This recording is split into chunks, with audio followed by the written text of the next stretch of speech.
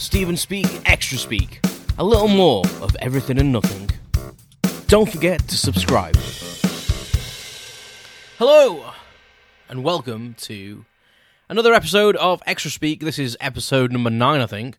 So I'm getting through these as well now. I've gone to every Wednesday just because it was getting a bit too much. I think it was too much content coming out. People have lives. They don't want to listen to me chutter on constantly. So these episodes are going to be every Wednesday.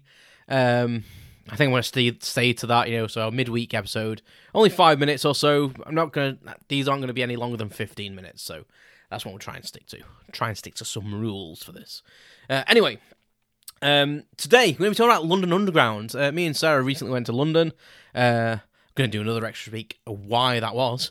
But we used the London Underground, so Transport for London's London Underground, to get around. Brilliant system.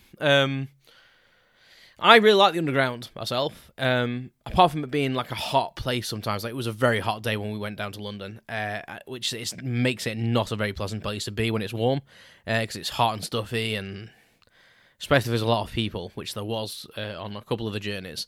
But I think it's a brilliant system.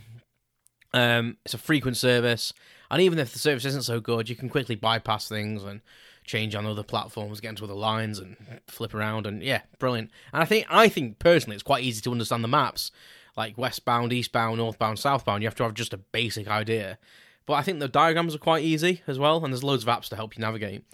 But anyway, that's not really what today's short episode is about. It's about, people trying to force themselves onto trains. Absolute ludicrous mental bastards that they are. A train will come in, don't get me wrong, I understand people have got places to be, and, they need to, some people really do desperately need to be places. But the platform, we were on the Victoria line, for example, we were going back to London Euston, and we were going to go a different way, and I thought, look, let's take the most direct way. And we went onto the Circle line, got off at Victoria, and then we're going to take the Victoria line back to Euston. I think that's what it was. You can fact check on a London Underground map if you really, really want to, but I'm pretty sure I'm right. And Victoria was mental. The train we were going to get back, the platform was rammed. And I just said to Sarah, listen, we'll see how the train is, see how people are getting on. And I said, but, if it's too busy, we're not going to force ourselves onto a train. I know it's hot down here, but it'd be worse if we're on an absolutely packed train. So the first train comes in. It literally one was coming in. We waited probably 20 seconds when the train was on its way. And it was quite empty, but it pretty much filled it immediately. But the platform didn't really get that much emptier. So as soon as pretty much it was there was sporadic people standing around, and I was like, "Oh, that's all right. We'll get the next one." The platform filled up again. But what really gets me is that people force themselves onto the train, and they've got a sign on every platform telling you when the trains are due and where they're going to. And some lines they only go to certain destinations. Some lines do split, so you have to watch what train you get onto, so the line diverges. But generally, most places you can get on any train at any platform. The next train in is probably yours, especially if you're only going a short distance. And people force themselves onto the train, and they were trying to play sardines. And I wanted to shout down the platform, "There's a train in a minute!" Literally a minute, 60 seconds, and there'll be a train. And there was people jamming themselves indoors. And the mind boggles. I was down in London. I started using the Underground quite a lot when I was travelling for course. When I first joined the company I'm with now, the course was in London, and I was down there for 9 weeks, I think it was. So I was travelling there and travelling back, and I had to use the tube, and I got quite used to it.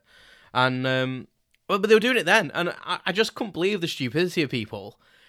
Literally forcing themselves. You've seen them pictures of Japan where they actually pay people to push people onto trains. Well, they were literally doing that to each other, and you could tell that I didn't live in London. So I was sat there on the platform, just sat on one of the chairs, watching the idiocy. And I literally, the other day, I just wanted to shout at people, "There's a train in a minute. And if you miss that one, or it's full, there's one 2 minutes after that. And if that's no good, there's one a minute after that. So literally, if you wait 4 minutes, you've got 3 trains to choose from." And, but people don't, do they? And I must admit, we actually didn't. One came in and it was marginally full, and we just wanted to get back to Euston because it was getting a bit unbearable on the platform. So we got on, and it actually wasn't that bad once we got on. I'd probably wait for the next one, to be honest, but I think it was rush hour, so I don't think any of them would have been particularly empty. But the first couple were absolutely rammed, and people were just throwing them, shoving themselves on. It's ludicrous. Absolutely ludicrous. So, yeah, that's what I wanted to kind of get that off my chest. And I mean, if any of you guys have lived in London or do live in London, is there a reason for that? Like, let me know. Is there a reason why everyone's so impatient? I don't know. And although standing right on the escalators as well and watching people run past you is mental. But yeah, anyway. Thanks very much for listening. And that's been kind of a rant about the underground, really. No worries. Thanks very much. I'll speak to you soon. You've been listening to Stephen Speak Extra Speak.